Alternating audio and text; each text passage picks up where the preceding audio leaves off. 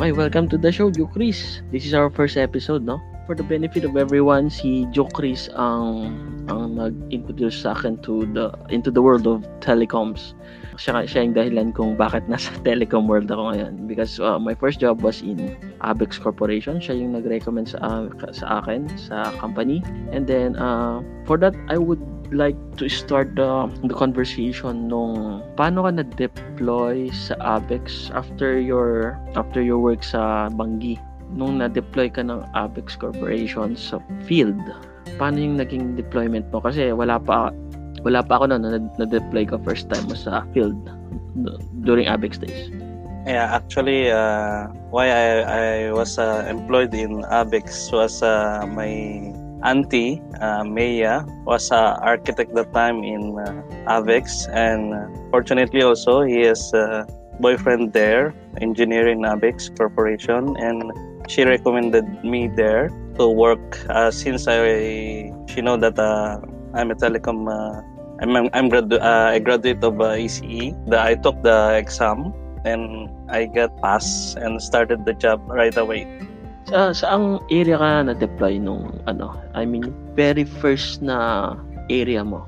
My first kung naalala mo pa. area is in Bicol region, Altera Phase 1B, recovery of swap Ericsson from Ericsson to Huawei. So we recovered the Ericsson equipment. Ito na yung the first phase ng mga Altera, tama? Yeah, I think that's phase 1, sorry.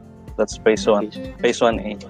Sa isang telco operator sa Pilipinas. And these were the days of 2G. Masaya na kami na nakakapag-text kami. Only text. And then, moving forward for 6 years. 6 years ka ba sa Abex and then napunta ka sa Etisalat? No. And then, 3 years and maybe 6 months, like that. 3 years, 6 months, sorry. Napunta ka sa Middle East. Yes, correct. Paano naman yung naging first deployment mo sa field? Actually, in the first days working in Etisalat, it's like it's really hard because I was trained in the Philippines. Like they're giving us the script and load it in the equipment, but here you have to do it everything. So we stayed in the sites like until 10 p.m. Almost every day that time. So it's really hard, but after that we done it perfectly. Okay. We when we first came here, actually why they hired us is because there is a big rollout of Huawei equipment in the Middle East and Dubai, Sharjah. Dubai, Sharjah. Okay. Na-deploy kayo and then different nationalities ba? Mix agad or pure Filipino ang naging kasama mo sa field? Most of us in the first days are most of us are Filipino, batch 1 Filipinos. We only are a small group before.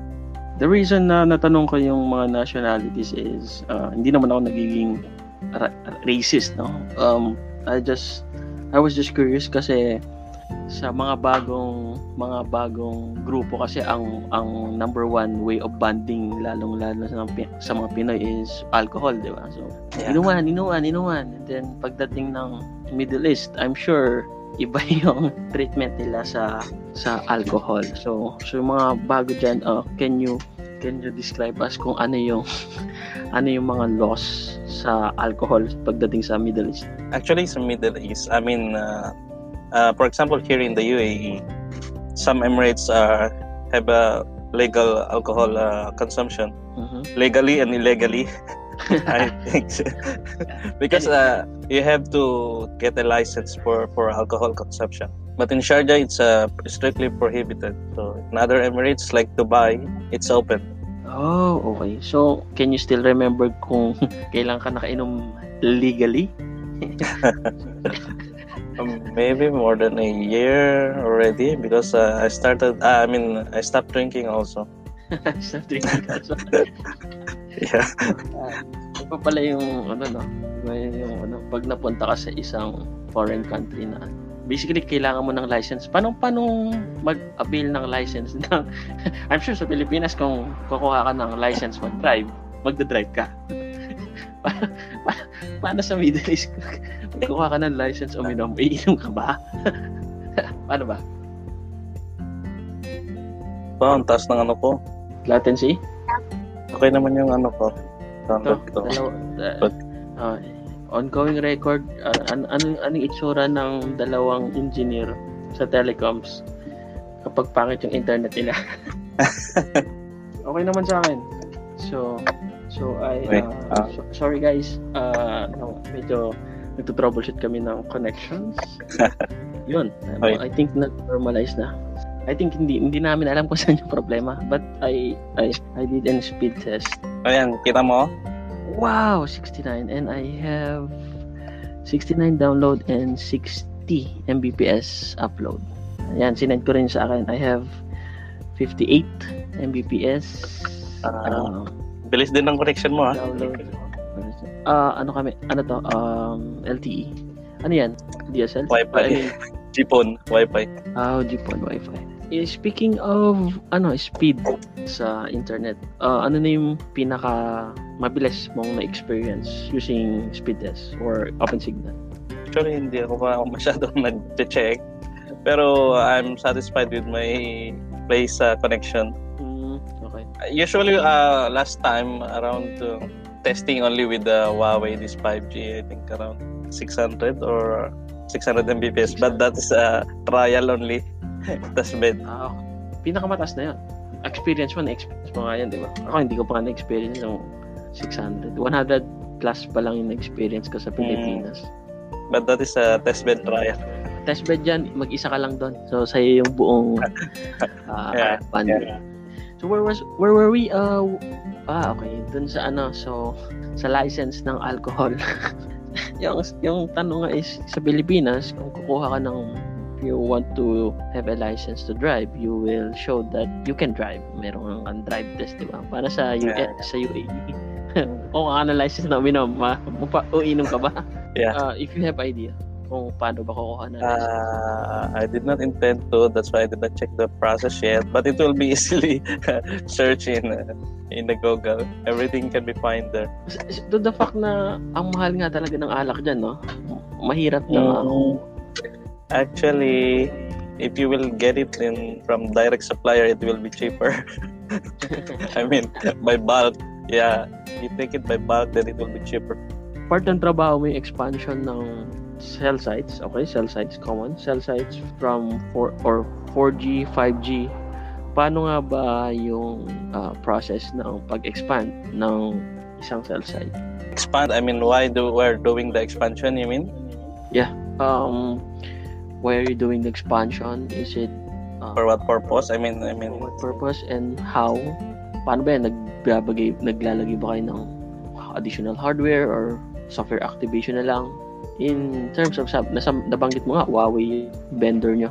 Yeah, okay. Regarding for the expansion, it's coming from planning. So it's either a site is congested, there's a complaint by customer, and there's a special event. Usually we're doing also urgent expansion when there's a upcoming event, and there's also a regular expansion that which sites don't have any like 4G or 1800 or 1800 plus, where we're doing for the remaining sites. Because some sites, for example, in the city, most of the cell sites are with full technology. But in the, more remote areas, there are less, technology. So we're completing it. Make it short. This, if there's a congestion, if there's a customer complaint, and this normal expansion. Okay.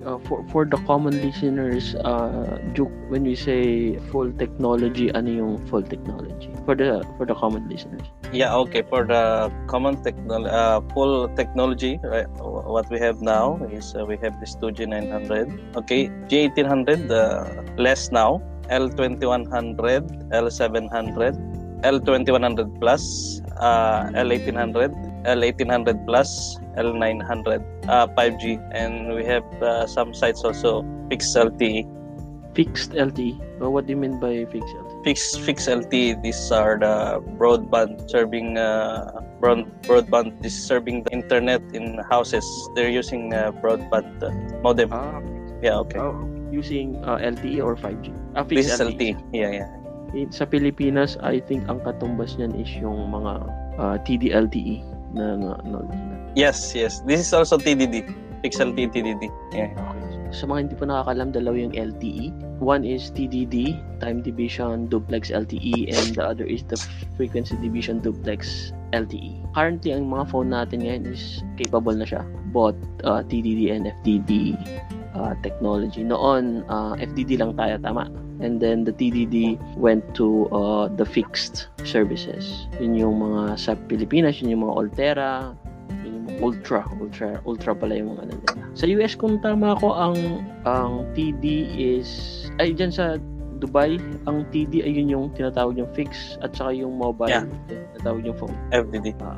And then pag sinabi mong GPON, yun yung tinatawag dito sa Pilipinas na home fiber, tama ba? Yeah. Yes. Home fiber sa Pilipinas. Yeah. Okay, so familiar yun guys home fiber sa Pilipinas, doon sa kanila is GPON. GPON, what do you call this one? Fiber to the home, fiber to the building. Yeah, these are FTTB, FTTH. FTTB.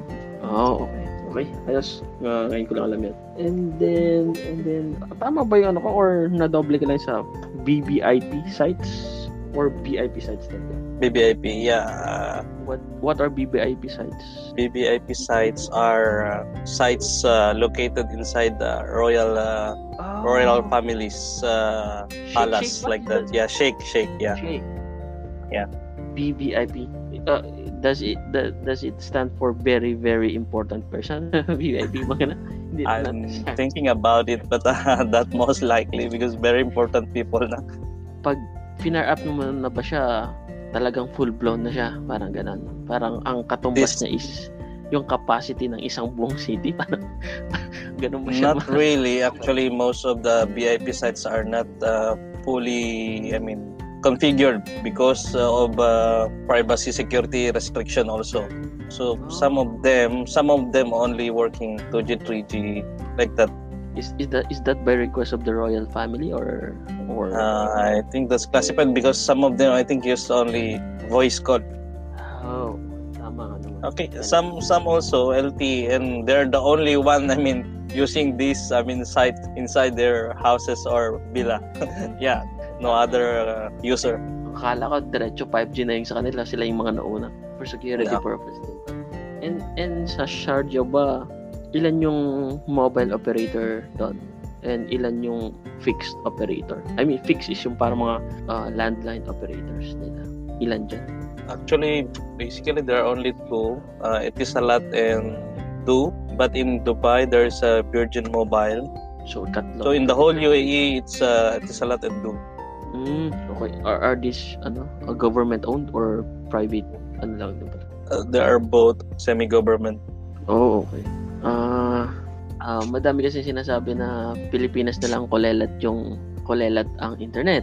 Pero alam kaya nila na kaya mabilis sa ibang bansa is subsidized by the government ang telco nila. Tama?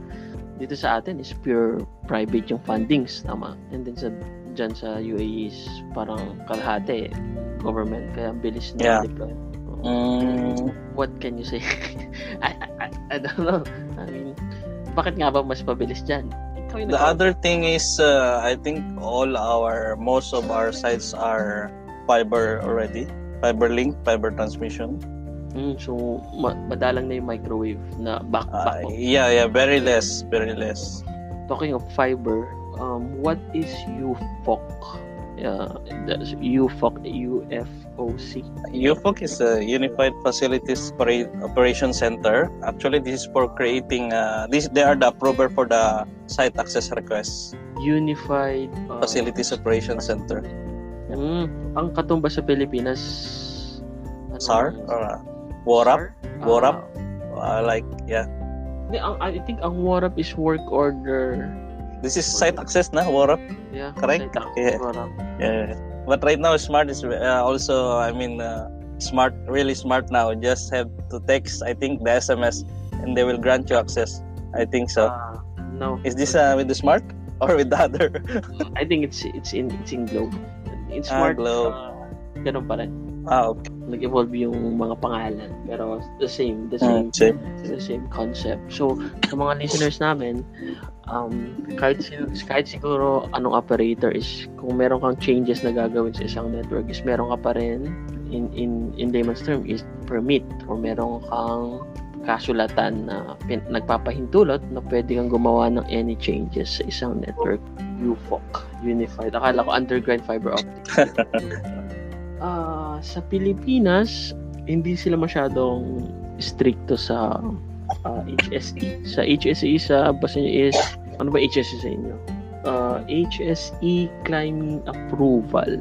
What is HSE climbing approval?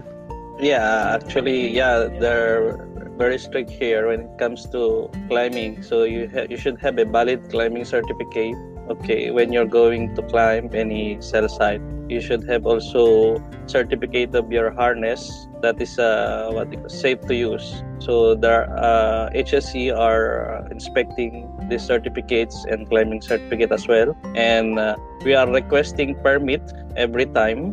So we are attaching these climbing certificates of our harness in order to proceed with these activities related to climbing. HSE stands for hazardous safety, blah blah Health, blah. safety and environment. Okay. Health Safety and environment. Sa Pilipinas kasi parang inana lang na EHS sa amin. Environmental Health and Safety. So dalawa pala guys pag nagtatrabaho ka sa Middle East. Certificate ng harness, full body harness to, di ba? Sa Pilipinas kasi some are still using safety belt. 10-year-old safety belt, full body harness, and then HSE. Sa UAE, dalawa, certificate ng yung full body harness, and then yung certificate to climb. Ilan yung validity nun, Pat? And meron pang governing body? 1 year. 1 year yung climbing certificate. Climbing. Yung body harness naman? Usually 2 years. 2 years. May, ano ba yan? Mayroong, kapag nagtatrabaho ka sa Dubai, sa Sharjah, paano pag nag-expire na yung climbing, may magsa-certify ulit dyan? Yeah. We're taking the certificates here only in Dubai. Paano kahirap yung access permit sa mga buildings? I'm sure, ang pagpipilian mo lang dyan, dalawa lang pagpipilian mo na site ay tatlo pala. Isang greenfield, isang in-building, at saka rooftop. Sa Pilipinas, ang dami kasi, may mga suicide pa. Okay, yeah, correct. Diyan, tatlo lang ata pagpipilian mo Yeah, greenfield, yeah. Rooftop, building. So, paano, gano'n ka, kahirap? Building access permit? Nowadays, yes, because they are requiring PCR tests, usually in the government buildings. So they require also PCR tests. But previously, some sites don't require permit. Some of them require an OC letter, risk assessment, method of statement, and even access letter from the Etisalat. Madami rin yun. Not all the sites, because some sites, some building are also high end and security and everything, protocol. So the government buildings yung medyo stricto, tama ba? Yes, and some hotels also, 5-star hotels like that. They're very strict. They need layout and everything pre-approved before you can proceed. So, ang dami pa palang sa work natin, ang dami pa palang kina-consider yung safety, yung access mo sa building, and then yung mga certifications umakyat, and then yung mga processes kung paano ka gagawa sa isang network. Para sa mga, let's say, newly graduate na papasok sa telecoms, in your experience, ano yung must-have sa toolkit ng isang telecom engineer, kaya skill set nila sa pagsisimula ng career sa telecom? Okay. First thing is you must be also a fast learner, and always, I think, go the extra mile because you're still starting up. So don't mind taking extra hours to learn more. Okay, until you until you learn. Okay, this is what you need. To catch up, to cope up with your work, with your job. So you have to do the extra mile. When Chukri says extra mile, hindi naman sinasabi from 8 to 5 na nasa site ka, magtatrabaho ka sa site hanggang alas 10. Extra mile yan. No, not what I mean. Is, Yeah. You read kung kailangan mo para Correct. kasi yung natututunan natin sa school is hindi siya, for me, it's not sufficient para ma-deploy ka agad in the field of telecoms. Kasi napaka-fast yung update ng technology. Correct. Like us, nabutan namin yung four technologies ng mobile, 2G, 3G, 4G, and here comes 5G. And then, we feel parang naging obsolete na yung knowledge namin. Di ba? Correct. For anyone, kung gusto nilang maging updated sa world telecom technology, saan sila pwedeng magbasa ng libre? I'm sure sa company niya, they give technical training. Baka meron ka rin alam na saan libre or pwede silang mag-enroll ng open training. I'm not sure if they can open an ICRA. ICRA. This is online. We're using also in Etisalat, but I think anyone can join. IQRA. Yes. Anything links will be shown on the show notes sa website ko para sa mga gustong mag-dig in. ICRA. Let me check it. ICAS maybe because we're using that one for training and reading. Maybe it's ICAS. Aside from ICRA, meron pa bang? I'm trying to search this one. Oh, ICRA.org. Ito po ba? Ito yan, papi. What is showing? Online store naman to. No, that. Oh, I think that's not free. This is EdCast. Under EdCast, let me check it. EdCast. Or do you have someone who you follow on the social media na nagbibigay ng free seminars or blog posts or something outside from your company? Or just right now I'm following only this ICRA because everything is there. So when I have free time, I'm just reading it, and they're providing training also. So we'll have to verify it if it's free or not. Yes, sure. Aside from technical, okay, so nasabi na natin kanina, dapat fast learner ka. Hindi pwede yung 1 + 1 = 2. The other day is 2 + 1. Dapat mabilis ka, and then go the extra mile by reading books, or yun nga, nasabi niya ni Jokris, yung ICRA. And aside from technical books, I think extra mile also is, you involve yourself with the right people who have already been there for a long time. So ask for tips and what do you call this one? How they're doing. So in this case, you advance in the next level. So you have to work for yourself, check how they're doing commissioning, everything like that. Take files from them and start reading. Parang ang sinasabi mo ba is maghanap sila ng not literally. No, when you enter a company, they're already senior.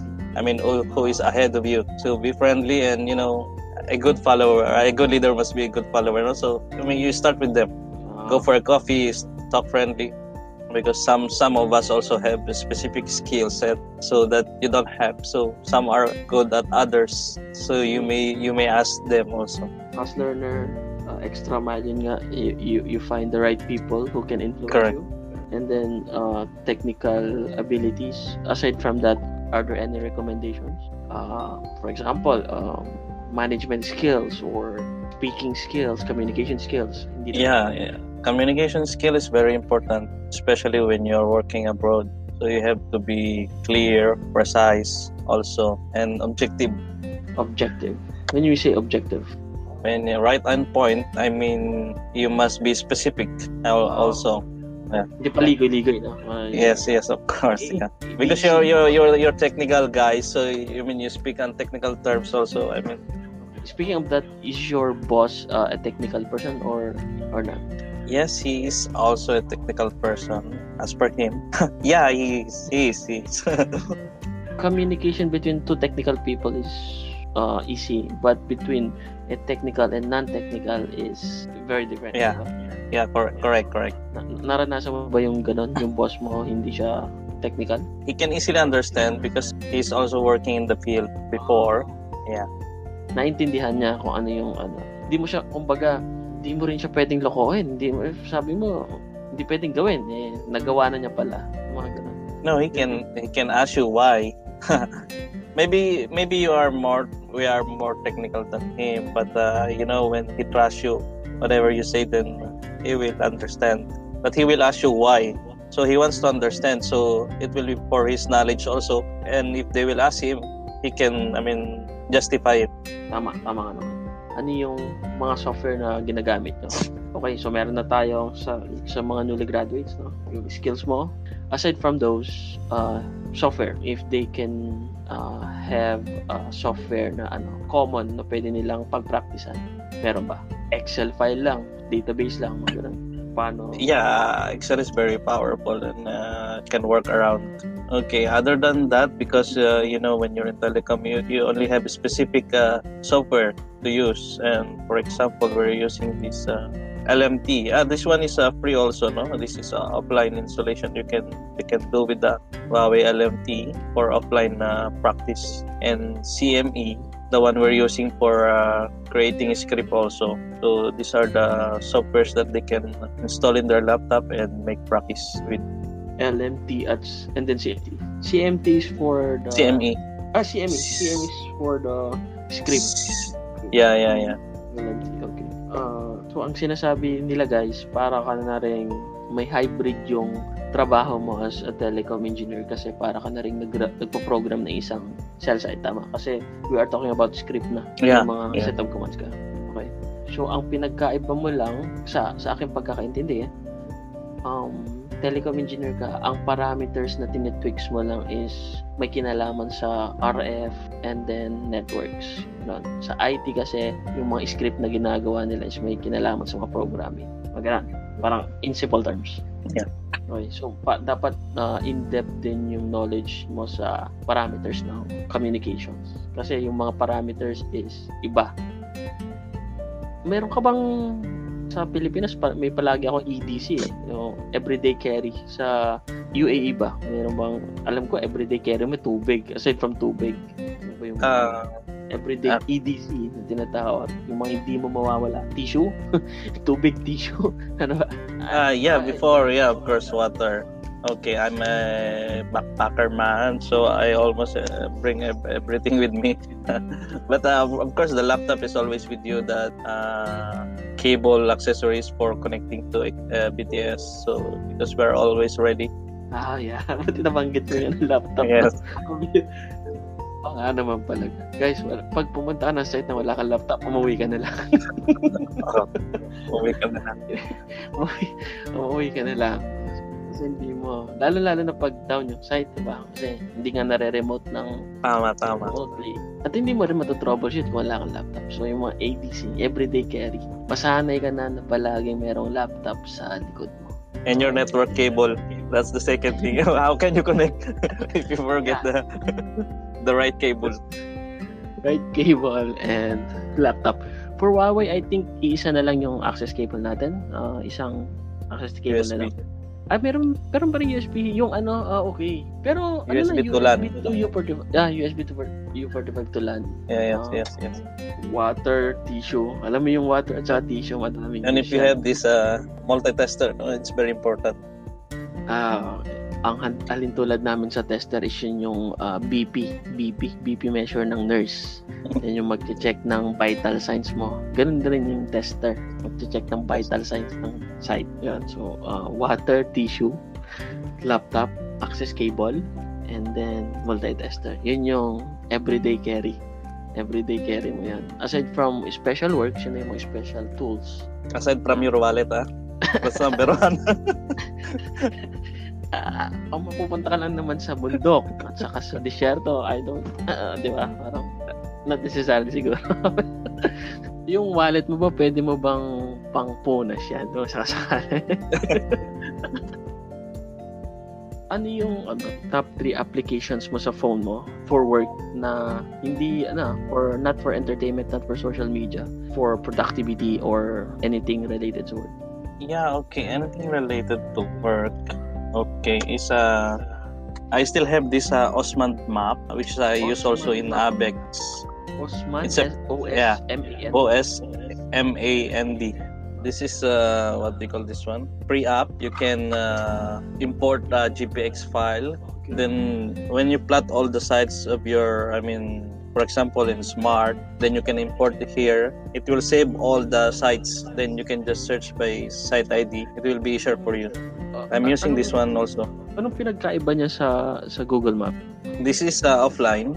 Okay. Can be online also. I mean, this can be work with the GPS on your phone. That's number 1. Meron pa ba? Yeah.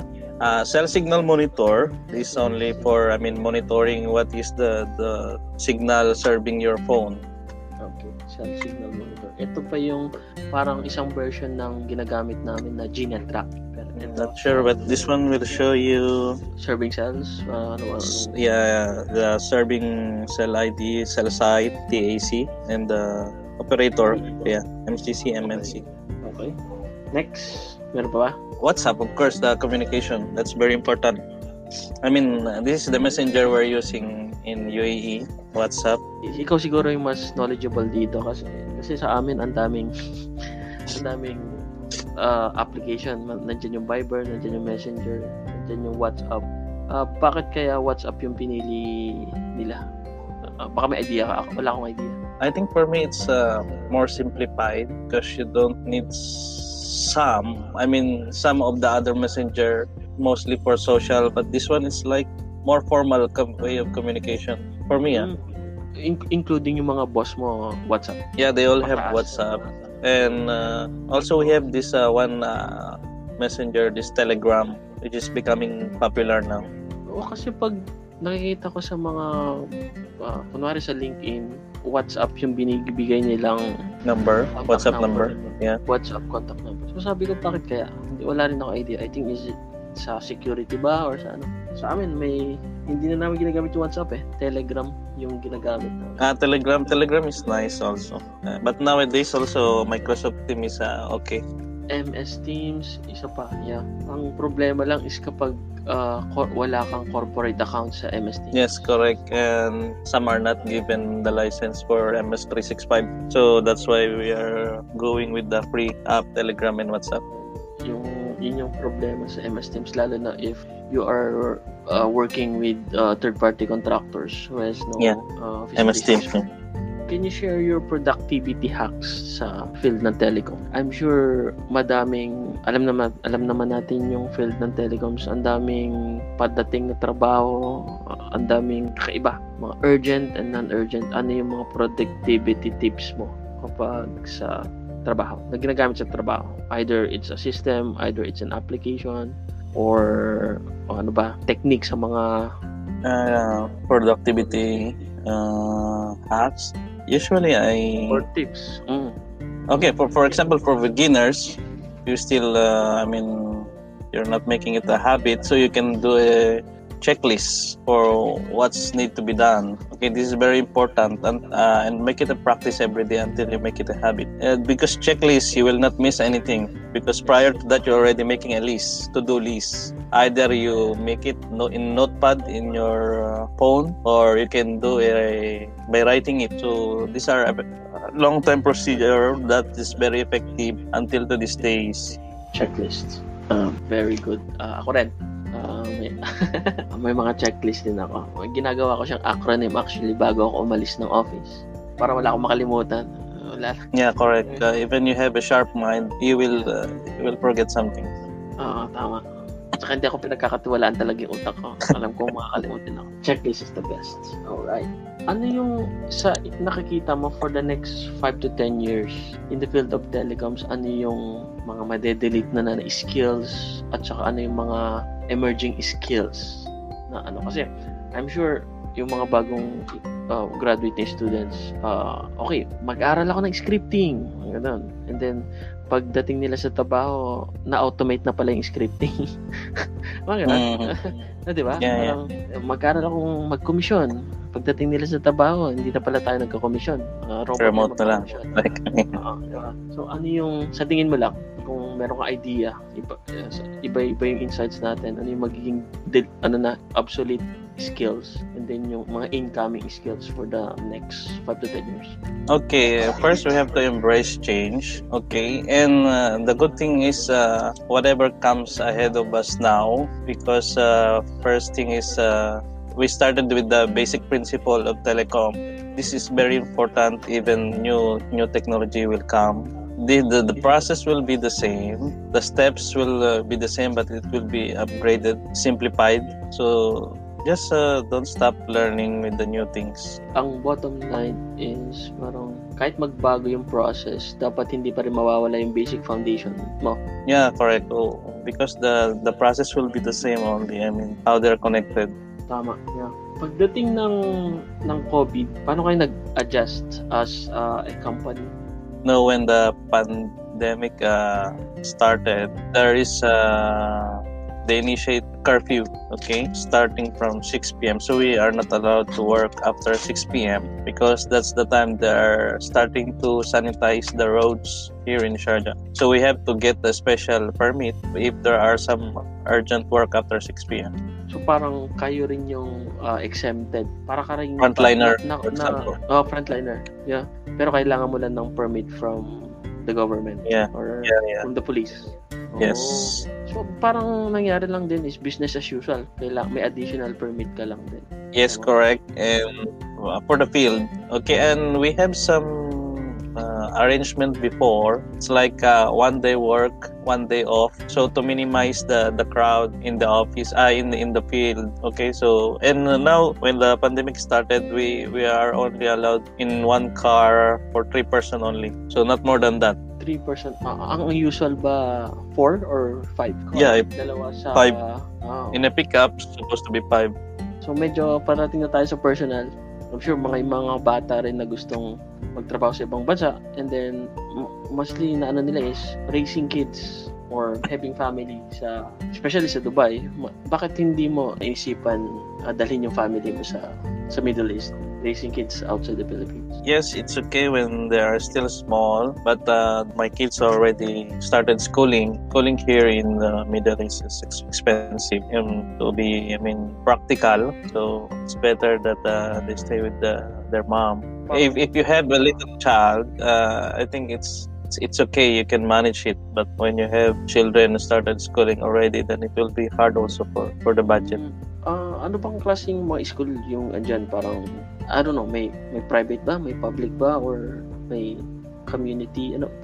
Yeah. Some also are private, some are government. So, but these are some also are Philippine school here, but also expensive. Still expensive pag kahit Philippine school? Yes, not much, but if you have, more 2 or more, who is starting, it will be. Siyempre kasi sa Pilipinas, ang laki ng gap ng, hindi ko kasi ma-imagine dyan sa inyo, no? Kapag sinabi mo kasi public dito is, ang po-problemahin mo lang is yung merienda at pamasahe ng anak mo, right? Pag private ka na, babayaran mo lahat. Ganun. Sa Pilipinas, ito yung private, ito yung public. Di ba? Yes, so, ewan ko lang hindi kasi ma-imagine yung difference dyan sa Middle East kung ano. Pero baka naman kasi ito yung public at saka yung private.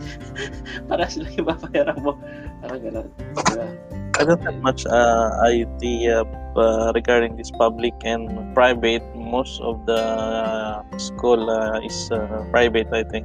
Hindi ka rin masyado nag-dig deep sa conditions ng schooling. Yes. And ito matagal ko na tinatanong to, hindi ko na matagal tanong. Matagal ko nang gustong tanongin, pero wala lang ako mapagtanungan. Paano yung tax ng isang nagtatrabaho sa Middle East? Nagtatax ka na sa Middle East and then nagtatax ka pa sa Pilipinas? Paano ba yan? Walang tax sa salary sa Middle East. As of today, only on the one you're purchasing, so there is a 5% tax. Previously, there's no tax, but now we have 5% tax. Sa goods? Sa goods sa purchase? Yeah, sa goods. Pagdating mo ng and services, of course. But in our salary is there's no tax. Yun yung kagandahan pa. I'm not sure because we're receiving it full. I'm not sure if the company is paying, but we're receiving it full. Okay. Kagandahan nun guys. Pag punta pala kayo ng Dubai or mostly UAE, wala kayong babayaran na tax na sa akin dyan. Yun yung kagandahan nun. Tapos, ang babayaran mo lang is 5% on purchase. Tama? Yeah, yes. Tapos, pagdating mo ng pagdating mo ng Pilipinas, ang bracket mo rin ba is same pa rin sa normal people sa Pilipinas or may ibang bracket ang OFW sa tax? I think you have a choice, but I'm just paying this premium for now, annually. Sa salary nyo, kinakaldasan yung company nyo nagbabayad ng insurance, HMO, gano'n? Yeah, insurance, yeah. So, walang kinakaltas sa sahod nyo? Parang gano'n? Wala, but some other contract, because we have different contracts. Okay, some contracts, they're charging the insurance with their salary. Okay. Well, you should take note of that pala. So, bago ka magpirma sa mga ibang kontrata, basahin mo pa rin pala yung mga kakaltasan. Alright, namin. So, I hope this is episode 1. Meron tayong part 2 in the future. Alam ko, dry lang lang ito eh. Madami pa tayo. Dry lang ang pambato. Si Jo Chris, I have a few more questions. Jo Chris, tanong rin ng mga tropa natin sa kabila. Bakit Persevere Vlog yung pangalan ng vlog? Paano nagsimula yung vlog na yon? Paano ka nagkakaroon ng time sa pag-vlogging? And then yung tanong ni Mike is, iiwan mo na ba yung tech world, and then may plano ka bang iwan yung tech world and then you'll go to full blast sa vlogging sa YouTube? 4 questions yun. Persevere Vlog kasi maganda yung meaning nun. So in spite of any difficulties you're facing, you keep on continuing, okay, persevering. So even you have many obstacles, you keep moving forward. So that's why I put Persevere Vlog. And sometimes, you have many things to do in normal life, but after some time you continue this YouTube channel. So Persevere Vlog. So it's the right name for it. The next question, why I started this one? Ilan na ba 2 years na ba? 2 years na ba yung... Hindi, kasi nakita ko last month ata is nag-birthday ka. So I think 1 year na yun, tama? Nag-birthday yung page na yun, yung account na yun. Yeah, actually, started becoming active last August only. That's when my views spiked from August, because that's when I started to be very active. But I started uploading again last December 2019. And at 2019, but I seldom used the YouTube channel. But August 2020, when we have forced leave also, so I started to force leave. You have to take leave locally only, because you are not allowed to move outside the country. So I started to think, I need to be productive. So, and second thing, before, I told myself I can upload memories here with the free storage. And also when you have your kids and grandkids, you will be remembered with these great memories. So in the cloud. Yeah, then I started gaining subscribers and views. So when I had this leave day and night, I'm doing this YouTube channel. Then after 3 months, I got monetized. Then bilis na 3 months lang na monetize ka na. Yeah, actually some are also faster, but anyway, that's good. Compare mo sa kanila, full-time sila, pabayaan mo sila. Ikaw, hindi ka full-time di ba?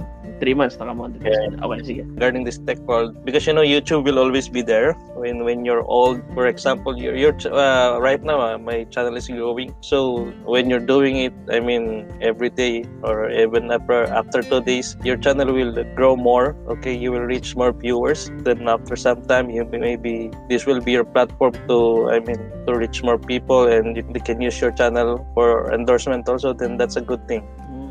So it's an investment also. Parang most of your reasons is parang self, kasi gusto mo maging productive, and then you were thinking about your kids and your grandkids. Yeah, parang bonus na lang yung monetization, parang gano'n. Correct. And then sabi mo nga, wala kang balak. Yung pagkakaintindi ko yung sagot is wala kang balak lumipat from the tech world, kasi nandyan naman palagi yung YouTube, diba? Yeah, correct. So it's like a pastime.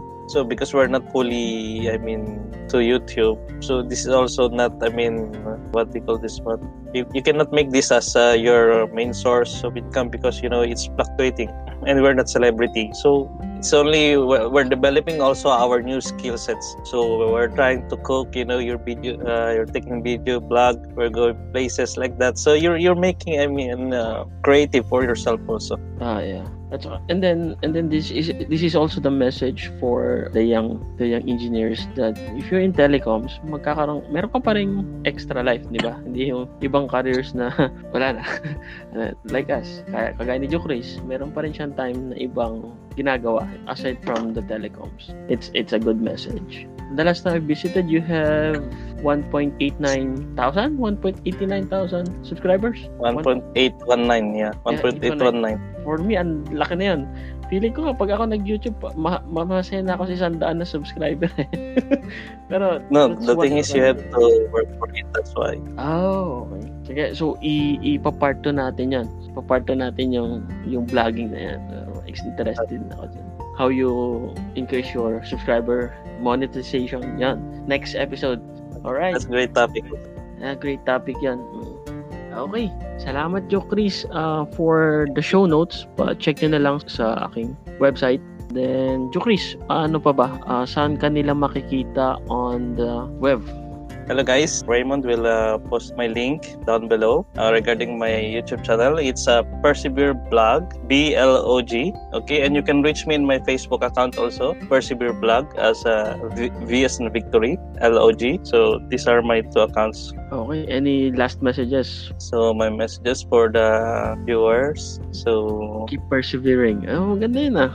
Keep persevering. Perseverance. Yeah, correct. Perseverance. Perseverance. Yeah. Alright, thank you, Jokris.